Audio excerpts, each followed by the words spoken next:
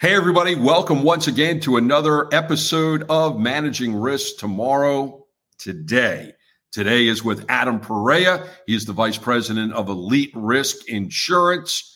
602-882-1213 is his phone number. aperea@eliterisk.com is the email address, and the website is eliterisk.com. Adam, always good to spend time with you and to get into this wonderful, wacky, complicated,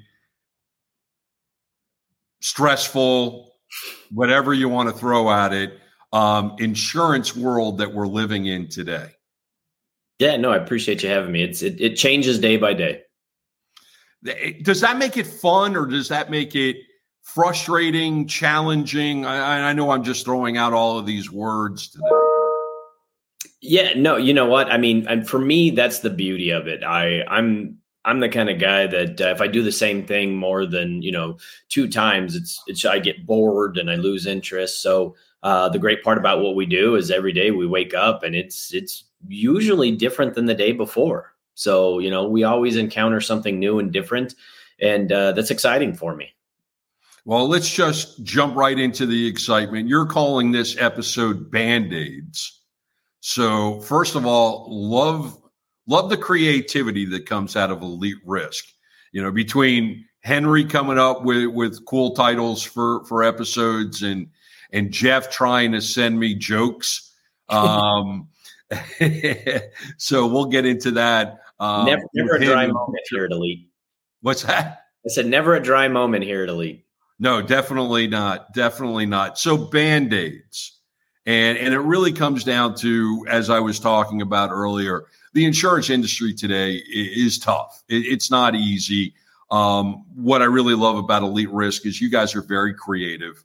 You find the solutions. You're able to force the round peg into the square hole and find solutions for companies. But sometimes you feel like there's Band-Aids that need to be used instead of complete solutions. Yeah, and I came up with that because it's exactly like it sounds. Sometimes a Band-Aid solves the problem. If you have children, you'll know what I'm talking about. Sometimes a Band-Aid fixes the issue. And sometimes it's a temporary fix until you can address the larger issue, right? And insurance right now, what we're seeing is a greater need for that. As we see this hardening market and carriers leaving states, zip codes, sections of business. You're familiar with Florida. Sure. And, carriers are just, we're not going to write here anymore. We're not going to write insurance, and they're leaving. I joke there's a few states you could stand at the state line and high five the carriers as they're leaving. We're seeing emails and articles come out that there's some carriers saying, great, for the rest of the year, we're no longer going to write any more insurance. Could be as a company, could be in a specific region, could be in a specific vertical. So when you're already in a hardening market, that makes things even more difficult for the insureds. And I'm not that old, but this is one of the longest hard markets, that I've ever been involved with or seen. And unfortunately, I don't see it changing anytime soon. So what areas of insurance and customers' needs can you think of that would benefit from a Band-Aid approach? Right now, property. I mean, anybody that you talk to in insurance, if you tell them I've got a property solution, you're going to get just bombarded with emails and phone calls about what your property solution is. And there's many different parts to that and pieces to that, right? Is it some places may need flood coverage, some people might need wind, some might need hail. It's difficult when you're in a coastal city. And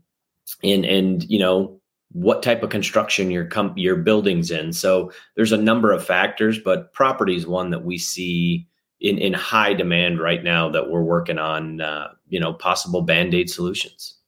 So I know in Florida, there are friends of mine that have renewals that will go up 50%. All of a sudden, they're paying more in insurance than they are for their mortgage. So what would be the types of things that they could do from a Band-Aid type of approach that can lower their costs? Yeah, so we're seeing some significant changes in just the industry, the market, everything involved with this. So, most of the time they'll have these properties, with a mortgage, so they'll have it financed. And when you have a lender involved in your transaction, there could be loan covenants on your outstanding balance. There could be certain minimum restrictions for the type of insurance and the amount of insurance you have. And unfortunately, we're just seeing companies just simply aren't able to comply, not because they say, I don't want to pay that much for insurance. They just can't get insurance coverage. So, we're seeing the rising cost of insurance. Inflation, what happens with inflation and insurance is it starts to push more premium into your excess layers. So your property stacks, when you're buying multiple layers of insurance, those start to increase just because of inflation. Then we see treaty renewals for these big reinsurance companies coming in, and they're not favorable. So people are reduced in their capacity. So, the cost of insurance is rising, capacity is getting lower. So what do you do? How as a lender can you continue to enforce, these minimum requirements on these properties when they're simply not an option? So what can a business do when their rates are rising, their options are limited, they know they have to have the coverage, and yet they're looking at the balance sheet and trying to literally balance everything? Yeah. So one of the things that we see, and it's prevalent in, the Southeast, but it's also, concern across the country for different areas, might be wildfire in California versus, Category 3 windstorm in Florida. But they're kind of facing the same issues. So, company or individuals that aren't able to get insurance right now, whether they like it or not, or want to or not, they're self-insuring, right? So if you've got $50 million in insurable buildings and you can't find insurance, whether you want to or not, you're insuring $50 million. If you have a loss, you're paying for it. So there's other avenues that they can go down, right? Maybe they look at it, and you used to be able to do some nat cat modeling and have predictable wind patterns and, say, hey, we're going to do a 1 in 10 or a 1 in 25. I've seen them up to 1 in 500 year events where they model it out and say, hey, based on your location and the historical weather patterns, this is what you can expect over the next 5 years. You're going to have 2 large losses or, whatever it might be. Well, whatever's occurring in the world right now, could be climate change, whatever you want to call it, the weather patterns are starting to become more unpredictable. So you just can't rely on, the old methods. So when you look at this, and the title of the episode's Band-Aids, right? So how did we come up with Band-Aids? Well, if you've got $50 million in property that you need to insure, but let's say you only have 20 million of it that still has a loan against it, right? So you have those loan covenants. Maybe you're just looking for a solution for 20 million right now, not the 50, but just the 20, just to get the lenders satisfied and make them happy. There's others that are even smaller than that says, hey, we can't even get to that 20 million. I just need something, right? Give me something. And, that could be, hey, I'm willing to take the first million on by myself as the owner, but then at least give me 5 million, above that, just something that I can get coverage for. Right. So that's what we talked about. A Band-Aid could be just a temporary fix, give me 5 million of coverage, cross my fingers, hope nothing happens. And that gets me through, this year. And then maybe next year the market changes and I can procure more coverage. Maybe that's the solution, right? We talked about sometimes Band-Aids are the solution. So maybe it says, hey, I'm fine with that. We're good. I don't need more than that. So that's what we're looking at right now is, we're looking at the cash flow of these companies. We're looking at their balance sheet. And where do you want coverage? How much do you want? That's what we're trying to figure out. And then you can go to other options. There's more options where you say, hey, how about I just buy insurance to protect me against a category 3 storm? I don't have coverage unless the winds get to 110 miles an hour. Then I have some coverage, right? So now you're self-insuring anything below that, which could be some damage. But now you've got a Band-Aid that says, hey, I might have $5 million of coverage for, an event where the wind speeds get up north of 110 miles an hour.